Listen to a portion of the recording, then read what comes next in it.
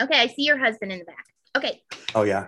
All right. Oh, So, Kristen. welcome to the Caffeinated College Coach. Today, I have just the pleasure of interviewing Dan Early. And if you don't have a Dan Early in your life, you better get one.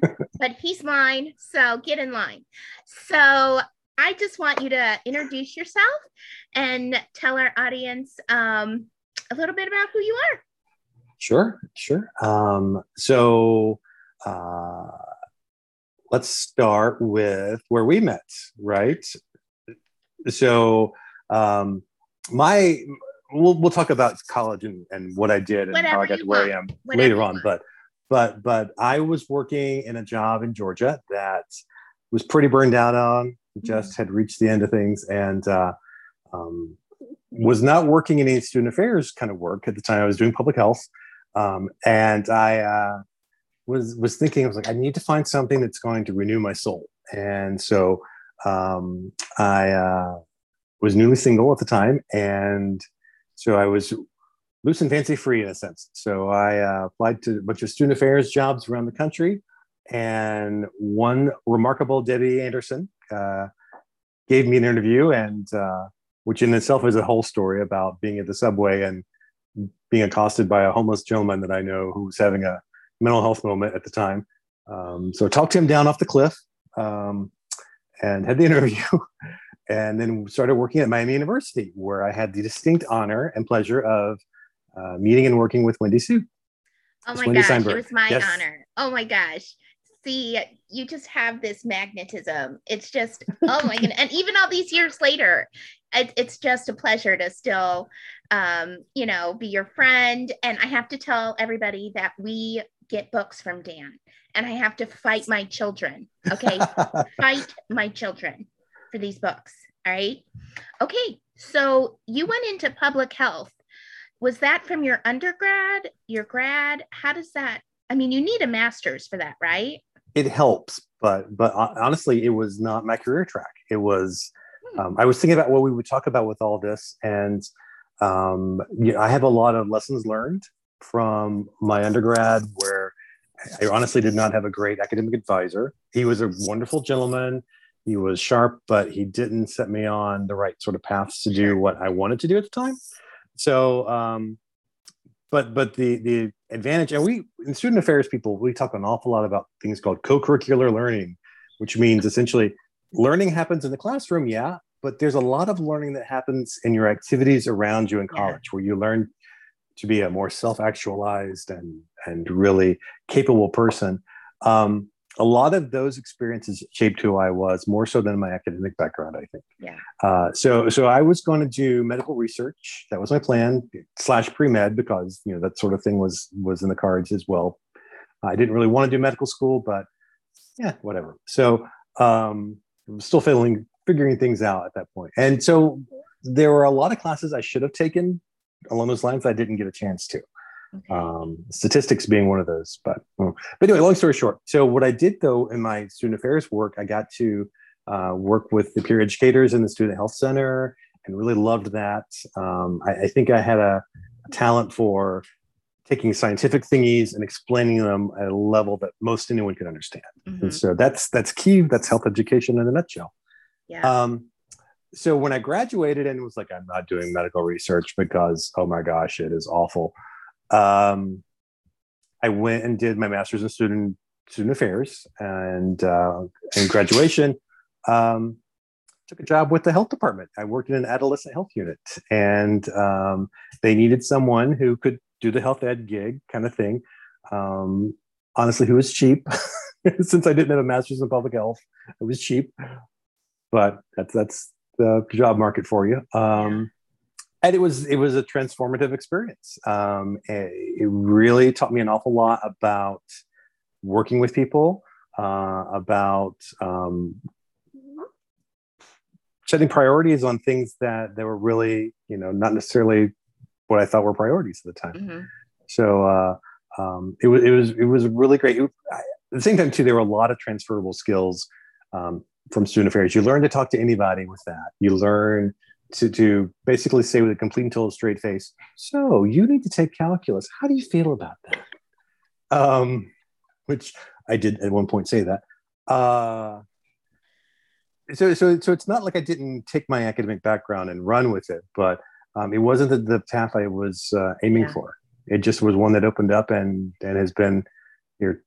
Gosh, now almost just shy of 30 years later. Pretty significant part of my life. So Wow. the moral, my moral of the story is, don't necessarily feel like you're locked into something just because that's what you have a degree in. Those extra things that you have a chance to learn from may totally shape your life in Oh my unexpected God. ways. I needed to hear that today. Oh my gosh. Words of wisdom from Dan. Oh my God. I needed that. So after Miami, when we were there, Yep. did you move to DC? Like, what was your next step? So all of that was, like you said, you need a master's to do public health, and I was kind of like, well, I kind of do need a master's to do public health.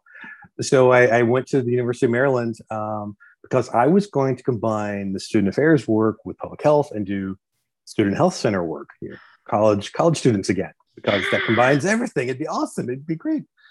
And so I'm studying public health at Maryland, which also has a good student affairs program. So I thought I might pick up a class or audit here and there. You start learning things in public health about populations and health disparities and how, Yeah. The big fable in America is that everyone has equal footing, and that's just not true. And there are racial differences that are enormous. There are economic. There are gender restriction. All these things come into play into various health determinants, is what we call them, that really set each of us up in a little different access to healthcare and are the challenges to our health. So long story short, you get in there, you're like, look, students really are, honestly, they've got some bad habits sometimes and some bad behaviors, but they're fairly healthy. You start learning about other stuff. Meanwhile, at the same time too, about that same time, Hurricane Katrina happened, and we saw how badly that went for New Orleans. And I was really very moved by that. That University of Maryland brought in a bunch of students from Tulane who weren't going to be able to go to school, and that just really was very impressionable, I guess. Yeah. I found it impressionable. And if that's the right word for that. Anyway, but it had a profound effect on me. And so when I started thinking about what I'm going to do with public health, we had to have an internship my second year. I called up the people at HHS and said, do you need a free intern? I'd love to learn more about public health disaster preparedness. And I spent a semester wandering around the halls of HHS.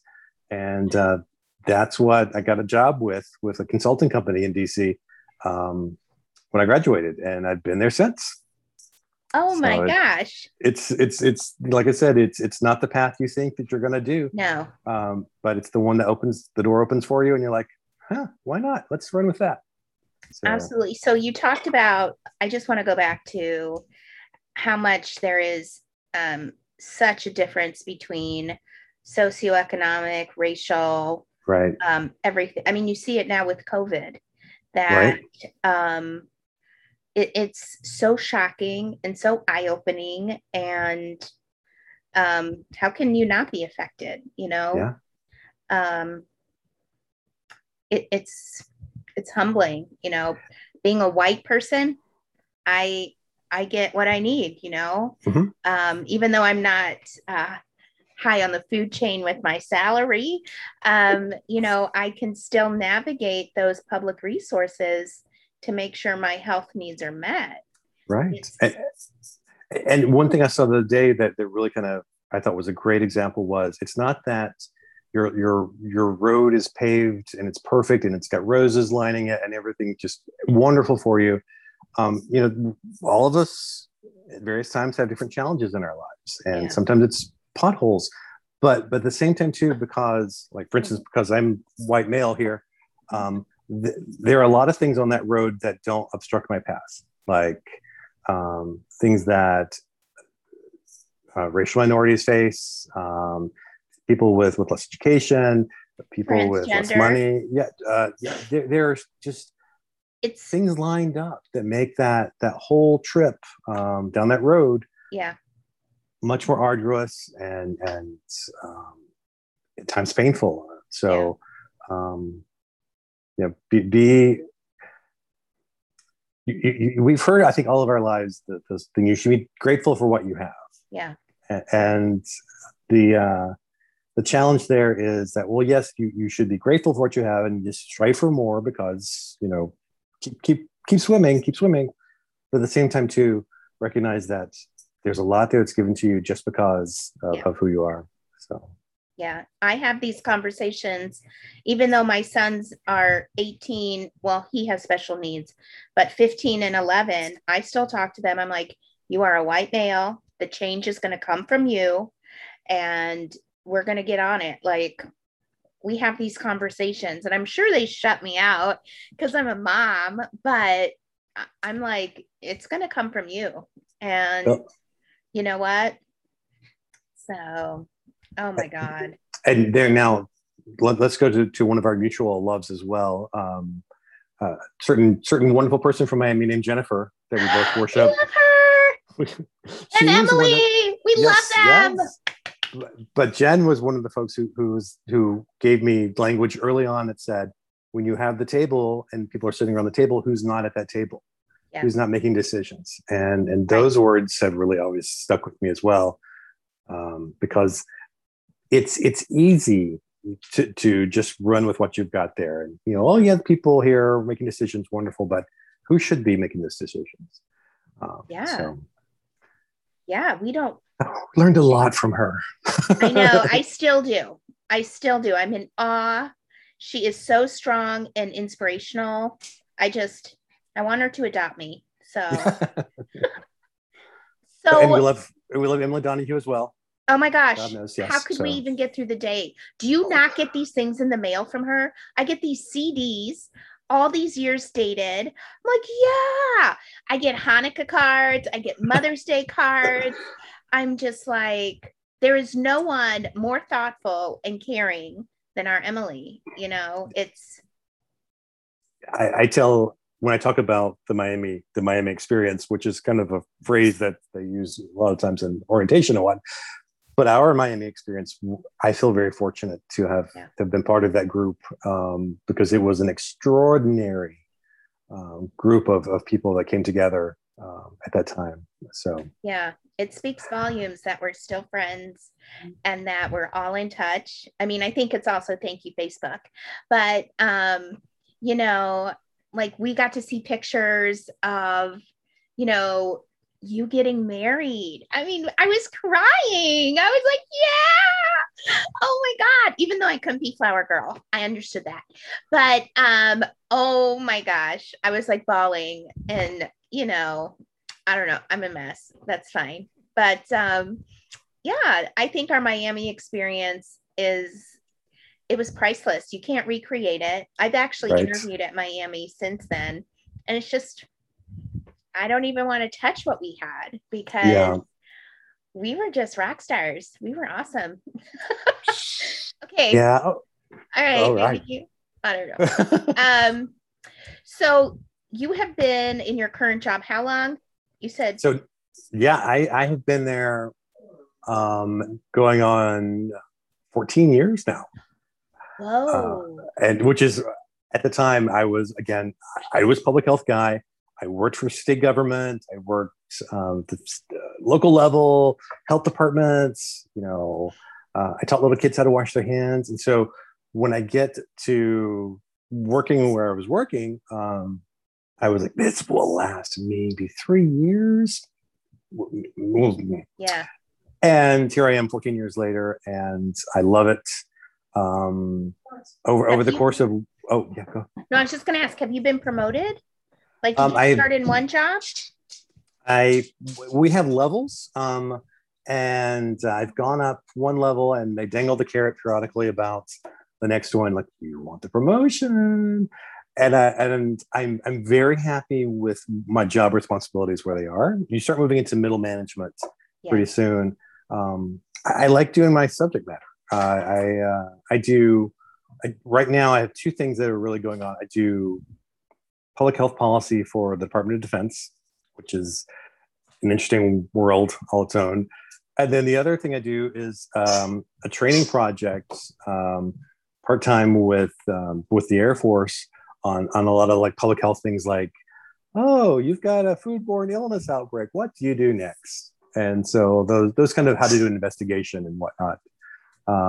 But it's part of a week-long series of trainings and exercises that build up to this huge kind of culminating experience on Fridays, where they bring out everyone from the hospitals or clinics, whatever it is, and we have an exercise where there's a bad thing that's happened and they have to take care of a lot of injured people. So it's like behind closed doors. Oh my gosh. Exactly. Oh my gosh. Have you ever met Barack Obama? I have not. No. Were you ever in his space?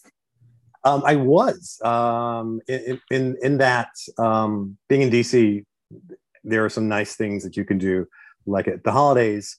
They decorate the White House every year, and you can wander through. So it was very much like, I'm in the White House right now. And in this room is where he gave a press conference like a week ago. He was standing right here, kind of thing, which is so just cool. The weight of I guess, the magnitude of that building is just so impressive at times, despite who's really there for terms and whatnot. But it is a magical place.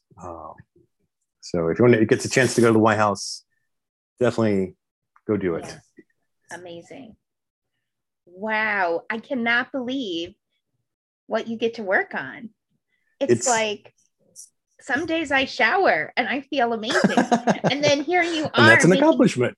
Well, yeah, but like you're making such a difference. And oh my gosh, I think it goes back to just be open to what opportunities can come your way, based on the experiences you've had. I mean, did you ever think you would end up here? No. I was going to, like, things on Facebook pop up periodically. It's like, when you were 6, who did you want to be, kind of thing, right? And I was going to be the scientist guy in the lab with the white jacket on. But I worked that early. Well, that's what I wanted to do. And so, but when I got a chance to work in a lab my senior year of college, I hated it. Yeah. It was the most awful experience. Part of it was I don't think I was prepared to do it. Like I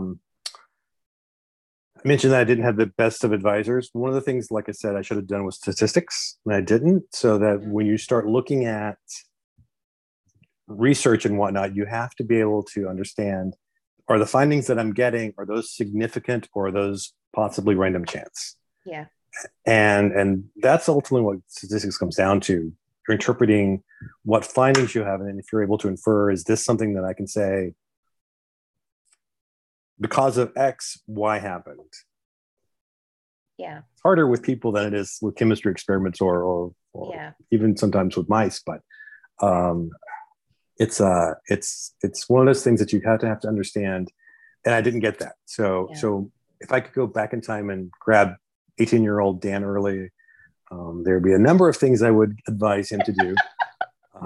Buy Apple stock and Amazon when it comes out. Really MTV. Cheap. Why didn't we buy MTV stock when in the 80s? Come on. But I would say what I learned too later on was that go find somebody who's doing the job you want and ask them how they got there. And they'll probably have a long, rambly story, kind of like I do. But there are probably a few things they're like, if I had done this or this, it would have helped me more. Yeah. And those are the gems you want to get from those folks. How has your work been affected since the pandemic? I know you're working remotely, but how has that changed your role, if any?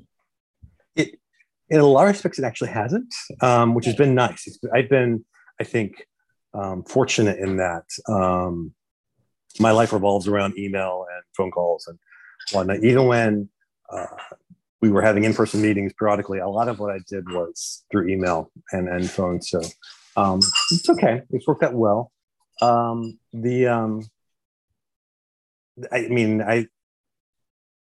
have another colleague from Miami who was very clear. She's like introvert, big introvert, even though she's phenomenal. One Miss Catherine O'Dara.